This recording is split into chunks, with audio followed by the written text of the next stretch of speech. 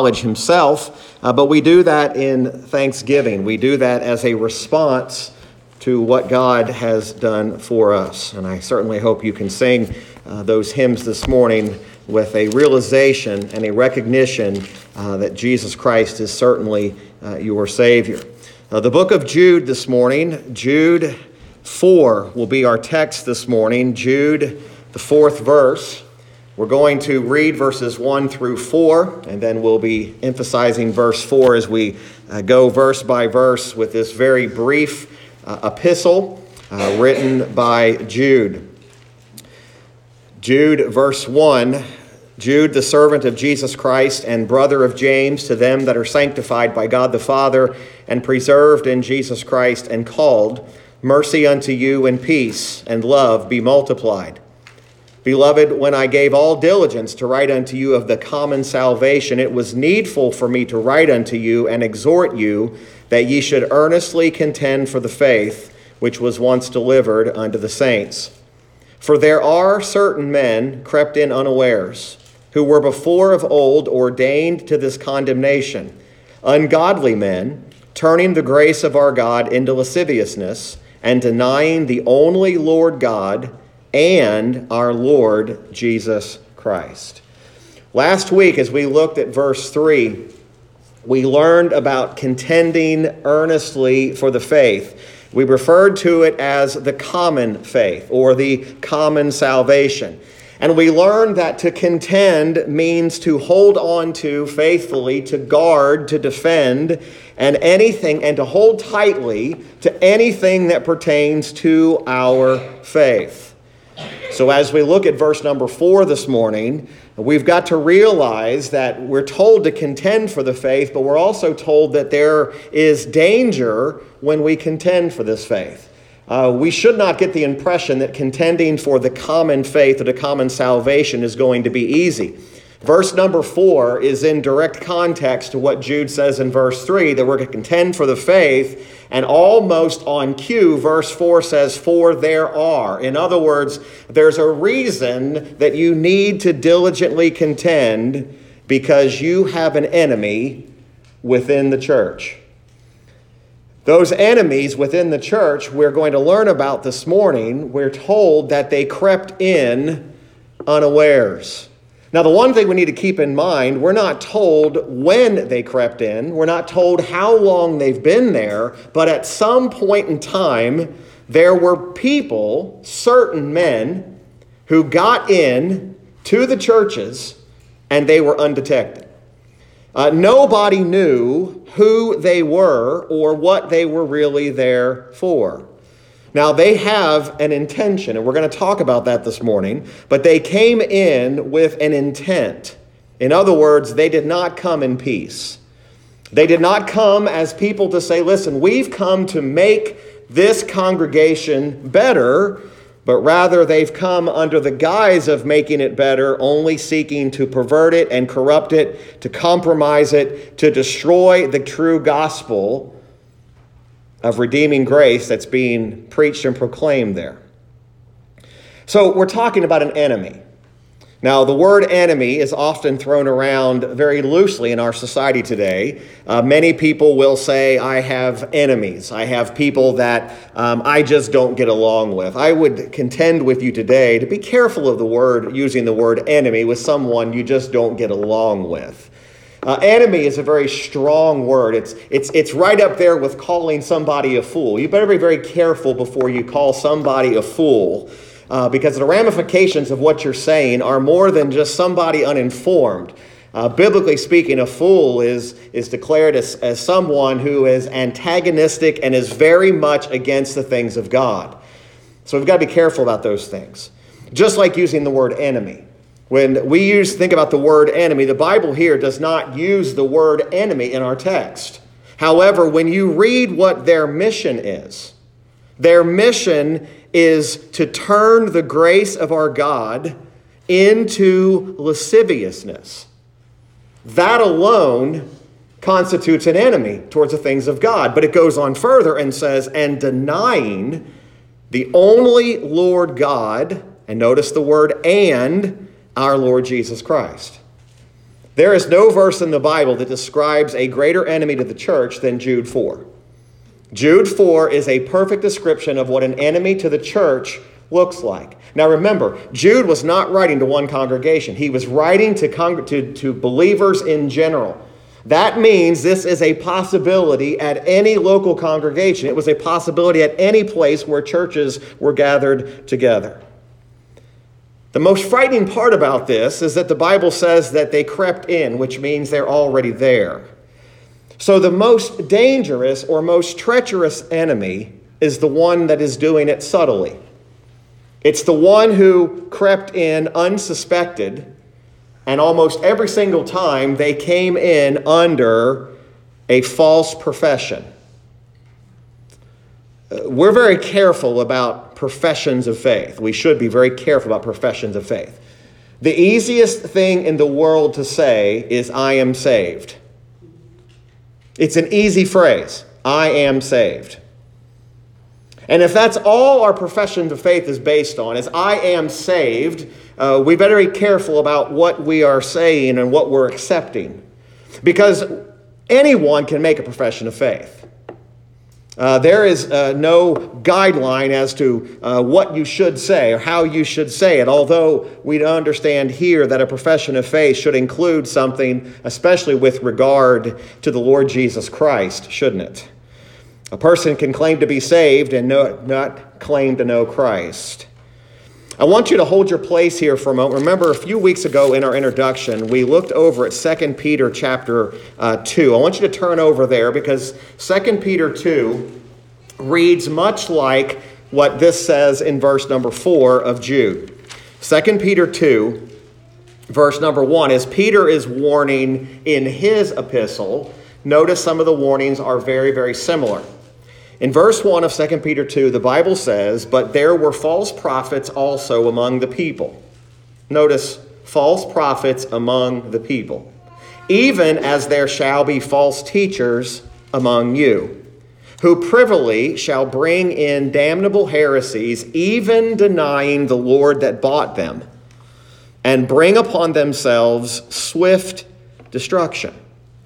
And many shall follow their pernicious ways, by reason of whom the way of truth shall be evil spoken of. And through covetousness shall they with feigned words make merchandise of you, whose judgment now of a long time lingereth not, and their damnation slumbereth not. For if God spared not the angels that sinned, but cast them down to hell, and delivered them into chains of darkness to be reserved unto judgment, and spared not the old world, but saved Noah the eighth person, a preacher of righteousness, bringing in the flood upon the world of the ungodly, and turning the cities of Sodom and Gomorrah into ashes, condemned them with an overthrow, making them an example unto those that after should live ungodly. And delivered just Lot, vexed with the filthy conversation of the wicked. For that righteous man dwelling among them, in seeing and hearing, vexed his righteous soul from day to day with their unlawful deeds. The Lord knoweth how to deliver the godly out of temptations, and to reserve the unjust unto the day of judgment to be punished. But chiefly them that walk after the flesh in the lust of uncleanness and despise government, presumptuous are they, self-willed, they are not afraid to speak evil of dignities. Whereas angels, which are greater in power and might, bring not railing accusation against them before the Lord. But these, as natural brute beasts, made to be taken and destroyed, speak evil of the things that they understand not, and shall utterly perish in their own corruption.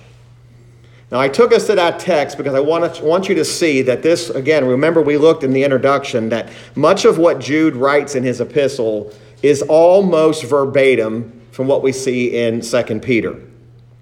But what we see in both of these texts is we see that there is a written warning being given to those who would be labeled as apostates.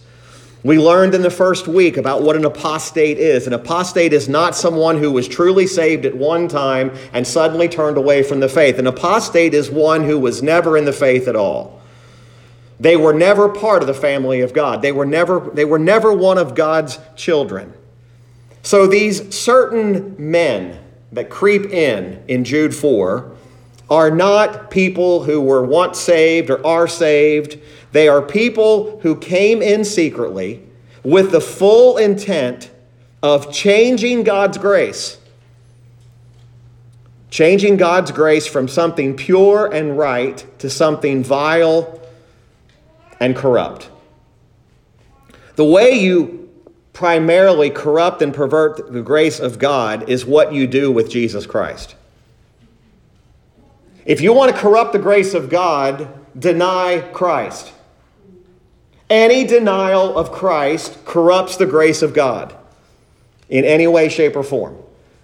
So if I, in some form today, deny the Christ of the Bible, I am, in effect, turning the grace of God into something impure or lascivious. And we'll talk about that word in a few moments. So Jude says these men, though, and this is the part that often makes people stumble, these people were before of old, notice the word, ordained to this condemnation. They were ordained to it. Not just foreknowledge that it would happen, but there is within this phrase a predestination to it. In other words, this is something that is not out of the realm of God's work. Now, immediately we say, why in the world would God allow or plan for these certain men to creep in to a church? I want you to understand something. There's a lot of things about God we don't fully understand. We don't understand this morning why God allows sin. He does not the author of sin, but why does God allow sin to happen in order that his purposes might be completed? Some would say if God is so sovereign and God is so holy, if God is this, then why does God allow any sin at all? Because even sin, God takes that and he uses it to accomplish his purposes and his kingdom and his glory, even in the midst of sinful man. But this is peculiar because you have these apostates who creep in with an intent. So these ideas this morning, these things that we're looking at, we're understanding that these are things that are not meant to be taken lightly. So let's first of all consider these apostates.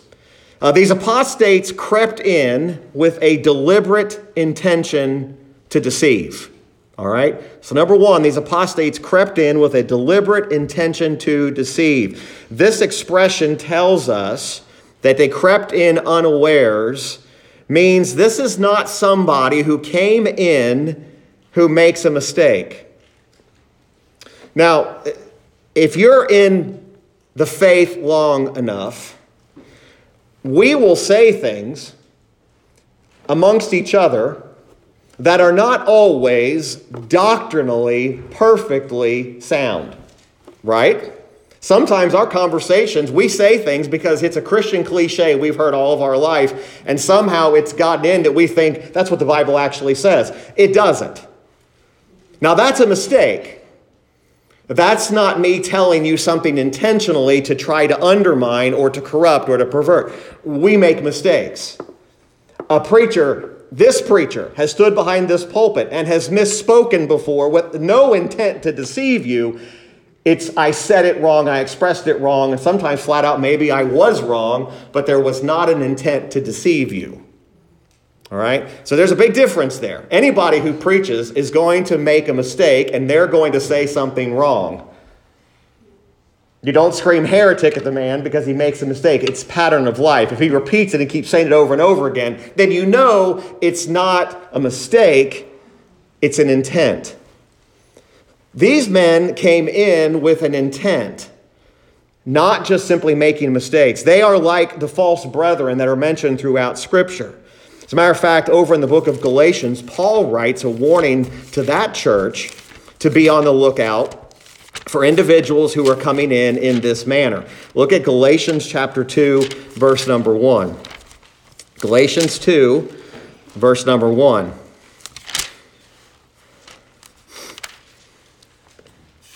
You notice Paul is giving a little bit of background here. He says, "Then 14 years after I went up again to Jerusalem with Barnabas and took Titus with me also, and I went up by revelation and communicated unto them that gospel which I preach among the Gentiles. But privately to them which were of reputation, lest by any means I should run or had run in vain. But neither Titus, who was with me, being a Greek, was compelled to be circumcised. And that because of false brethren, unawares brought in, who came in privily to spy out our liberty, which we have in Christ Jesus, that they might bring us into bondage." Now notice what Paul says here, very important.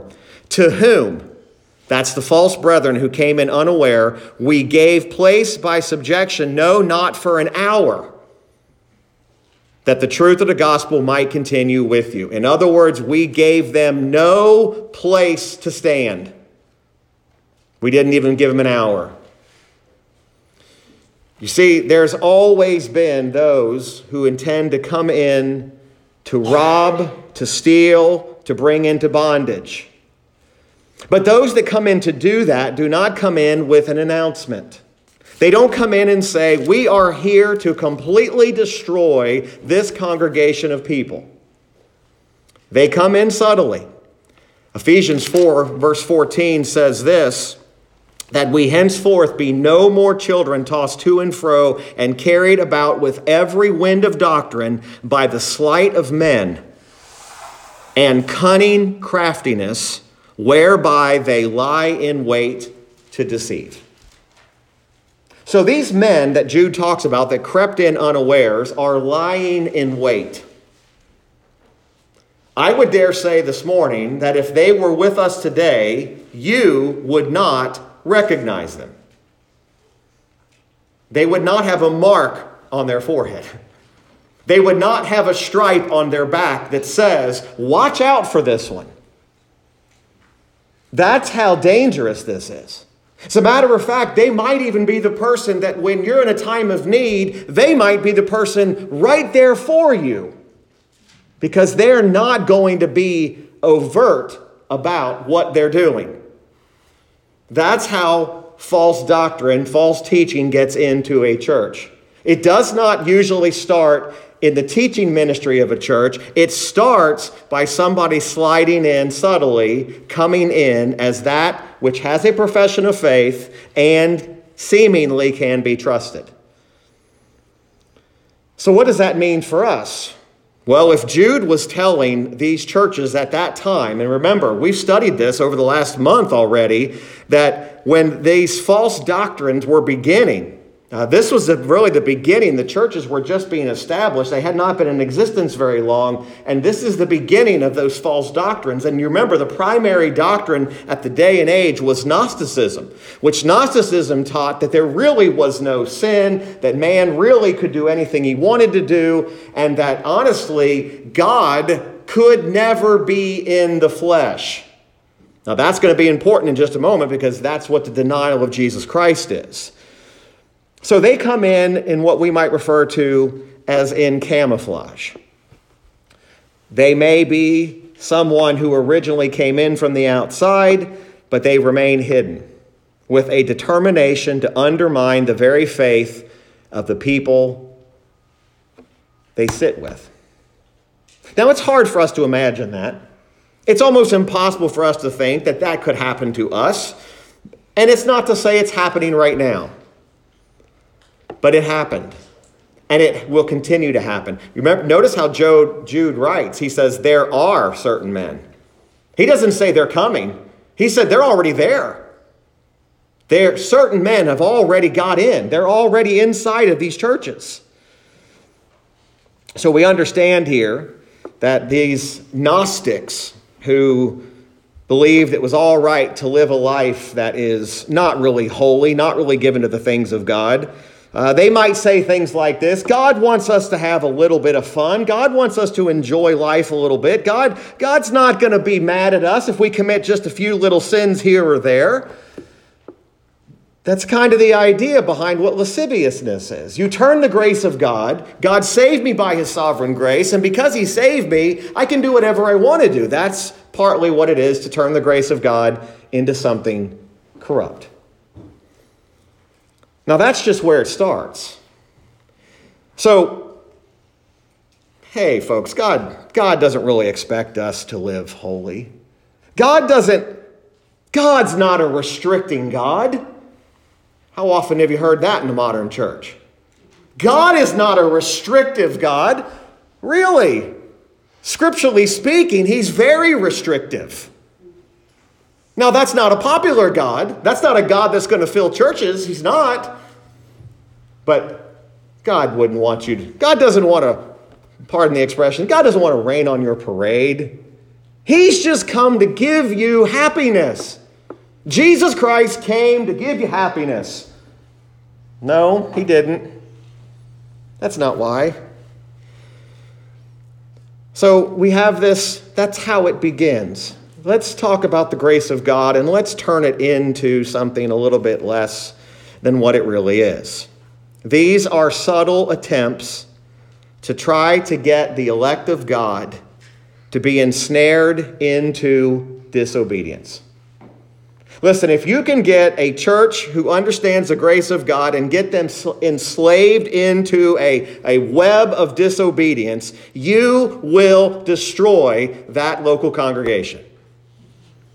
If you can get them to abuse the grace of God, if you can get them to turn it into something it wasn't, you'll destroy that church and you'll bring it down. That's the whole idea here. We're not going to come in and set a bomb off. We're just going to come in and subtly start questioning, is that really what the grace of God is? Paul even dealt with that in Romans. The grace of God is not a license to sin. It's the very basics of grace, and yet, if we're not careful, that subtlety gets in and turns it into something that it's not. So these apostates, they crept in with deliberate intention to deceive. Number two, the apostates' condemnation was before of old declared. In other words, this is not a shock. This is not a surprise. Who were before of old ordained to this condemnation. Notice the phrase ordained to this condemnation. That ordained of old is really the same phrase as we see in Hebrews 1:1 where it says in times past. In other words, when were they condemned? They were condemned from the very beginning. In what we just read in 2 Peter chapter number 2, this passage and the one in Jude are referring to Old Testament scriptures that reveal that there are examples of condemnation that happened to Old Testament nations and people that you're going to see on display in this New Testament era. There are historical examples. We'll go over the next few weeks, but he gives examples here of in verse number 5, 6, and 7 of examples of people and situations who were ordained to condemnation. To be ordained to condemnation, that means there is a judgment that is going to be received at the hand of God. What's very powerful about this is in verse 4, the same condemnation that Sodom and Gomorrah got, the same condemnation that Egypt got, the same condemnation that those wicked angels got, is the same condemnation that these evil men who crept in unaware are going to receive. In other words, this is not a light matter, these men who creep in unaware trying to destroy God's church. Now, again, here we have the church supposed to be contending for the faith. Here we have a declaration that God is going to ordain that this happens. Folks, we can say the same thing about the persecuted church today. If God is so good and God is so holy, then why does God allow Christians to suffer and be persecuted and even put to death? That is not happening outside of the boundaries of God's sovereignty. And we can sit and argue today all day long about why God does what he does and why God allows what he allows. And I will tell you, you will never find the purpose in your human reasoning. But you are going to find that every bad thing that happens in this world, every sinful act, it does not go unnoticed, and God does not just simply say, I'm not going to use that for my glory and my honor and my praise. Through sin, God still accomplishes his purpose. It's an amazing thing. You look at scriptures that the more persecuted the church is in the scripture, the stronger the church becomes. The more false teachers get into a church and that church rises up and pushes them to the curb, the stronger that church becomes. So maybe, just maybe, God allows these people who are already ordained to condemnation to come in so that his glory might be shown. Just like God raising up Pharaoh for one purpose and one purpose only, to bring him down. God gave Pharaoh life to bring him down, to show his power and his purposes and his glory. So here you have these apostates coming in who are promised condemnation. And in God's providence, not by chance, these wicked men creep into the church. God's already said, I condemn it. They are going to experience my wrath. But they were already predestined by God to be condemned and damned. Again, ask me to fully explain that to you today in God's perfect sovereignty, and I will fail to do that. But that's what it's telling us. They were before of old ordained. They were set apart for this purpose. Who are they? We don't know. We do know the Bible talks about in the New Testament as well. Jesus teaches about the wheat and the tares. The tares are so close in resemblance to the wheat that you can't tell the difference just by looking at them. And remember, the disciples even at one time asked Jesus, can you let us go out and literally tear the tares out? And in a paraphrase, he says, you wouldn't be able to do it. You won't be able to tell the difference. So we sit here today and we think, oh, I would see this certain man that creeps in unawares. I'm going to identify him just by looking at him. You're not going to identify him just by seeing him. But you'll begin to see in action. You'll begin to see in doctrine. You'll begin to see in the words.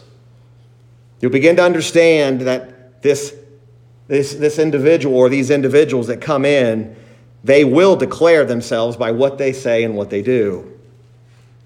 So thirdly, let's deal with this word, ungodly men turning the grace of God into lasciviousness. Number 3, the apostate corrupts the grace of God by denying the Lord Jesus Christ. Now, the word lasciviousness is a word you probably have never heard in modern day English. You've never heard somebody in the street say, don't be lascivious. But in our world today, that would describe something, an action, an activity that is shameless and shocking to even public decency. That's the strongest way to describe this. So think about the most shocking public display you could think of and try to compare it. That's the idea. Lasciviousness, look at it again, turning the grace of God into lasciviousness. The most horrible, shocking public display of something crude that could be thought of. In other words, they're not just twisting it just a little bit. Their desire is to completely spin grace on its head and turn it into a shocking display that's not even publicly decent. Now you think about this morning, folks. This is happening all around us. And I'm not talking on the streets. I'm talking in the church, where the grace of God has been turned upside down into something that used to be shocking, even to the outside world. Now the church says it's okay. It's happening all around us. It's in opposition to the will of God.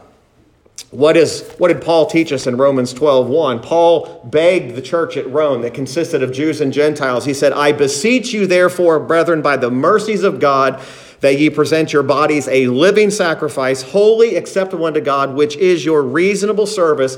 And he gave this admonition, and be not conformed to this world, but be ye transformed by the renewing of your mind, that ye may prove what is that good and acceptable and perfect will of God. For I say, verse 3, through the grace given unto me, to every man that is among you, not to think of himself more highly than he ought to think, but to think soberly, according as God hath dealt to every man the measure of faith. They changed something that was a beautiful picture of who God is and turned it into something that would even be repulsive to the general public. Can you imagine turning the grace of God into something repulsive? Yet here you have what's happening here. This is apostasy in a perfect demonstration here. If you want to know an apostate, that's what an apostate is. They're taking something that is wholesome, something that is pure, something that is right, and they're corrupting it, they're perverting it. That's why this warning is so strong. So here's where it really gets down to what's happening. Now, the lasciviousness and the, hey, it's all right, don't worry about sin, God doesn't hold us to a high standard. The real seriousness comes in with the word deny. Here it is right there. And denying the only Lord God. This is really where the whole idea of these men that creep in unawares, this is where it really all finds its foundation. It attempts to rob the believer of his faith in the person of Jesus Christ. That's what's at the heart of this. To deny God as the only Lord, to deny Christ as our only master. Now, this apostasy does not seem at first to be that dangerous, except to the people who truly understand what it is to be saved by Christ and through Christ alone. But if you can just plant just the smallest seed of doubt, is Christ really all that we need? You plant that seed and you water it enough, you could have a whole church of people saying, I wonder if really Christ alone is really sufficient. There are churches today that don't even speak about Christ. They have 4 services a week and they never mention his name. They talk about God all day, but they do not speak about Christ. They don't talk about his blood. They don't talk about a need for forgiveness. They talk about all that they're doing to help the general public, which nothing wrong with that, but they don't talk about Christ. Folks, denying Christ is not just simply saying, I don't believe in him. It's really just kind of distancing yourself away from him. Pushing yourself away where, he's a part of what we do, but he's not the main thing. You see, the apostate denies the most important foundation of even Christianity. And again, we use the word Christianity very, very loosely because we know today to call yourself a Christian doesn't mean you believe in Jesus Christ. Any trip to the local bookstore will show you that all things labeled Christian are not Christian. Just because it's in the Christian book section doesn't make it Christian. So what is it? Here it's being identified. Notice specifically it says, denying the only Lord God. And you'll notice between the phrase only Lord God and our Lord Jesus Christ is the word and. This is important. This phrase that Jesus is our only master, this is an acknowledgement of our relationship to him, our understanding of who he is. Jesus here is being identified as Lord. The very fact that the apostate denies is that God has ruling power, or that Christ has power. Listen, the very reason that we respect and we submit to the rule of God is through Jesus Christ. It is what makes salvation of the soul. It's the understanding that it is through the result of God's grace that Christ has been sent, and it's through him that our salvation is found. The true believer is the man who regards God, who regards Jesus Christ as his absolute Lord. Now, I know there's this huge debate going on in churches about, do we believe in salvation and then lordship salvation, all of this stuff. Would you just cut all that out and get to the bottom of what this is?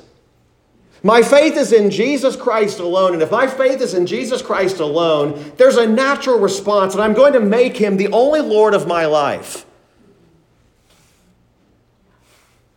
Now, how you want to define that, you can get into arguments about that all you want.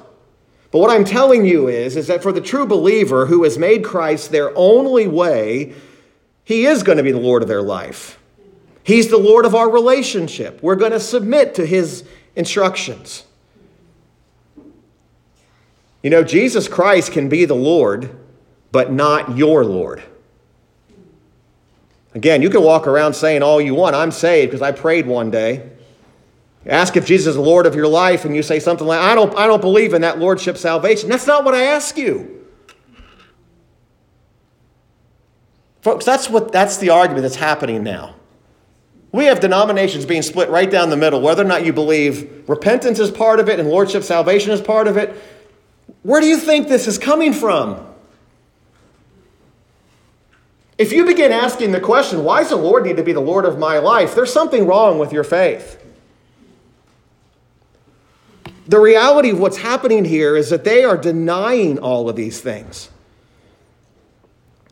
The Bible clearly teaches that we who are in Christ are clearly to be a servant of him. We obey him. That's part of the commandments of Scripture.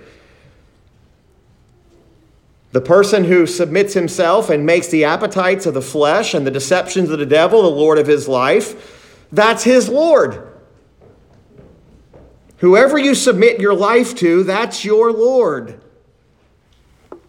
So apostasy of life, or an apostate, is the result of an apostasy of doctrine.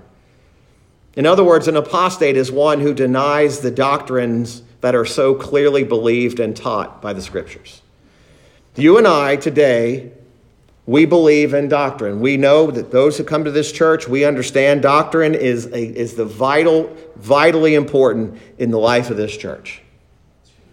The doctrine we believe is found in the grace of God. It's found in Christ alone. It's found in faith alone, to the glory of God alone. It's found in those 5 solas we talk often about. But here you have this idea that a person can recognize doctrine and still miss Christ. That's why I said, folks, you can be sound in your doctrine and still miss the Lord Jesus Christ. You can know all the big terms and still fully miss. Because having a right doctrine, I want you to understand this, having the right doctrine doesn't guarantee you live a right life. It just doesn't. Doctrine is no good if it doesn't reflect and apply to our life.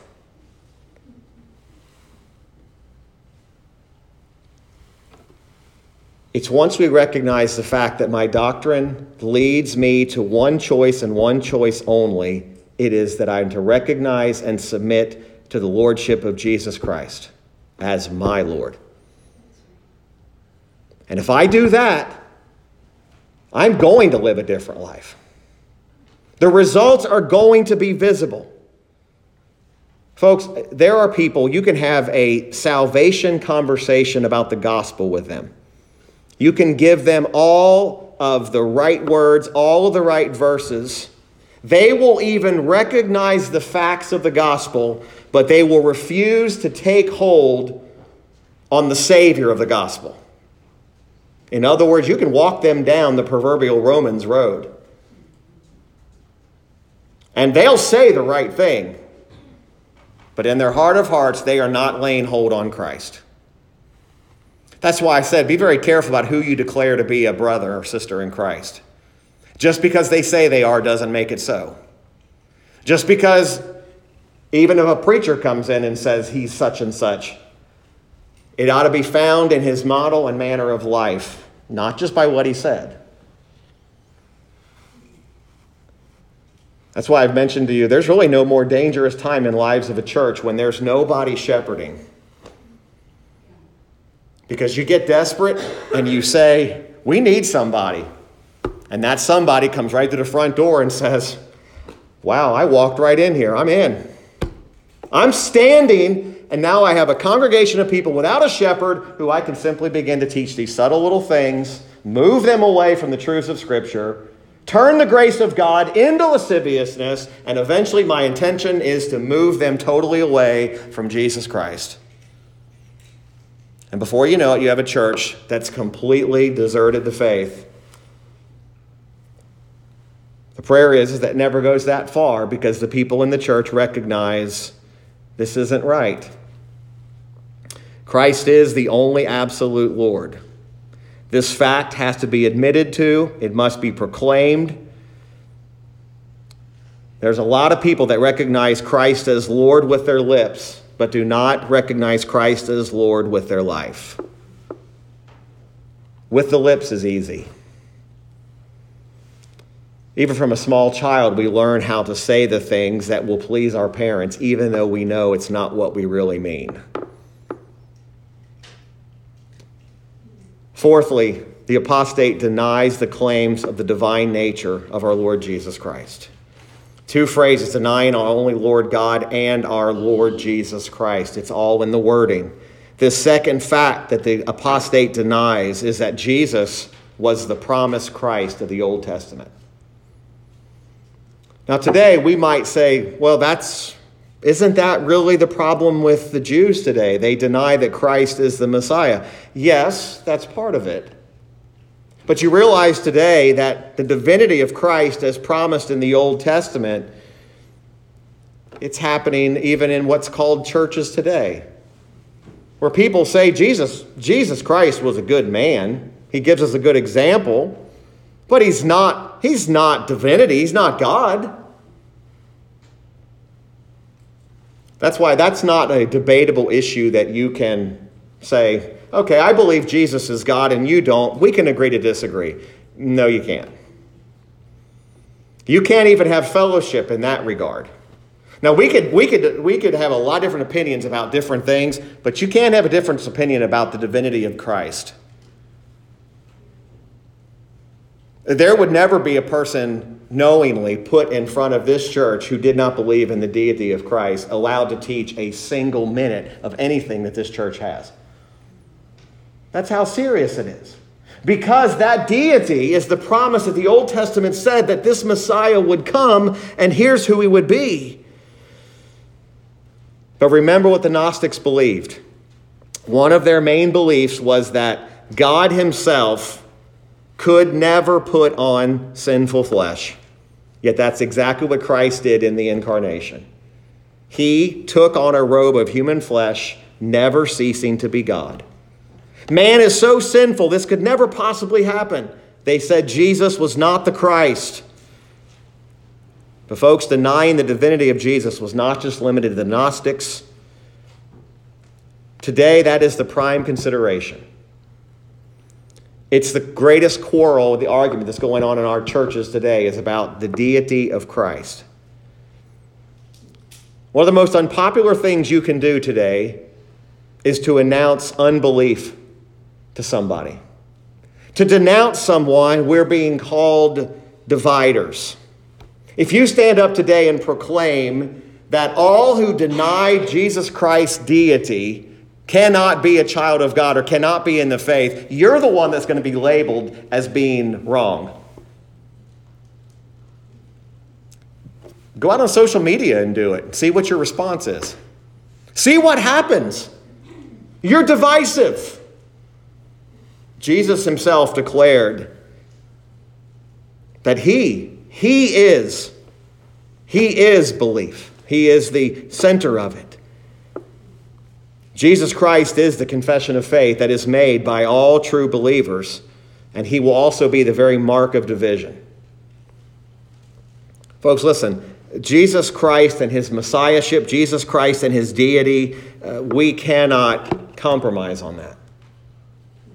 We can't say, listen, to try to get more people interested, let's just compromise in this area. We cannot do that. Jesus was sent. Jesus is more than just simply a man. He was God in the flesh. The apostate wants more than anything for them to deny that. The next week, we'll look at these three examples in verses 5, 6, and 7. These are verses that were set forth as an example of this ordaining to condemnation. And it's important that we'll see this next week. So if you want to read ahead, study those verses for yourself and consider, okay, what's the point here? What's happening? And I think we'll see exactly what the Lord has for us there. All right, well, let's go ahead and we'll close in prayer. Let's go ahead and stand if you would. And as we think about these things, again, these are messages that are difficult to deliver, but they're vitally important because we need to understand that we are not living immune to these situations. Father, we thank you today for your goodness. We thank you for your mercy. Lord, thank you for the declaration of the truth this morning. And Lord, we pray today that there are those that we come in contact with maybe daily, Lord, who are not apostate seeking to deceive. They're not seeking to destroy. They truly are outside of the body of Christ. And Lord, I pray that our testimony and our witness would be as you've laid it out, that we would proclaim a Jesus Christ of the Scriptures, that we would stand firm on what we believe, not in a hateful manner, but in a way that demonstrates the love and the grace that has been shown to us. Lord, I pray that you'd help us as a body of believers here to be on guard, to be aware. Lord, to never get so comfortable to think that we're immune or above anything like this happening. Lord, I pray that you continue to unify us around these great doctrines, that you would unify us around the deity of Jesus Christ and who he is, and Lord, that he truly is the Lord of our lives. Father, but I also know you've called us to be on guard and to be aware. And Lord, I pray that each one of us would do our part to be aware of what's going on around us. Father, thank you for this time we've had this morning. Lord, bless this time of fellowship. May it be an encouragement to each other. May it be edifying. And Father, may Christ truly be glorified in it all. And it's in Christ's name I pray, and for his sake, amen. All right.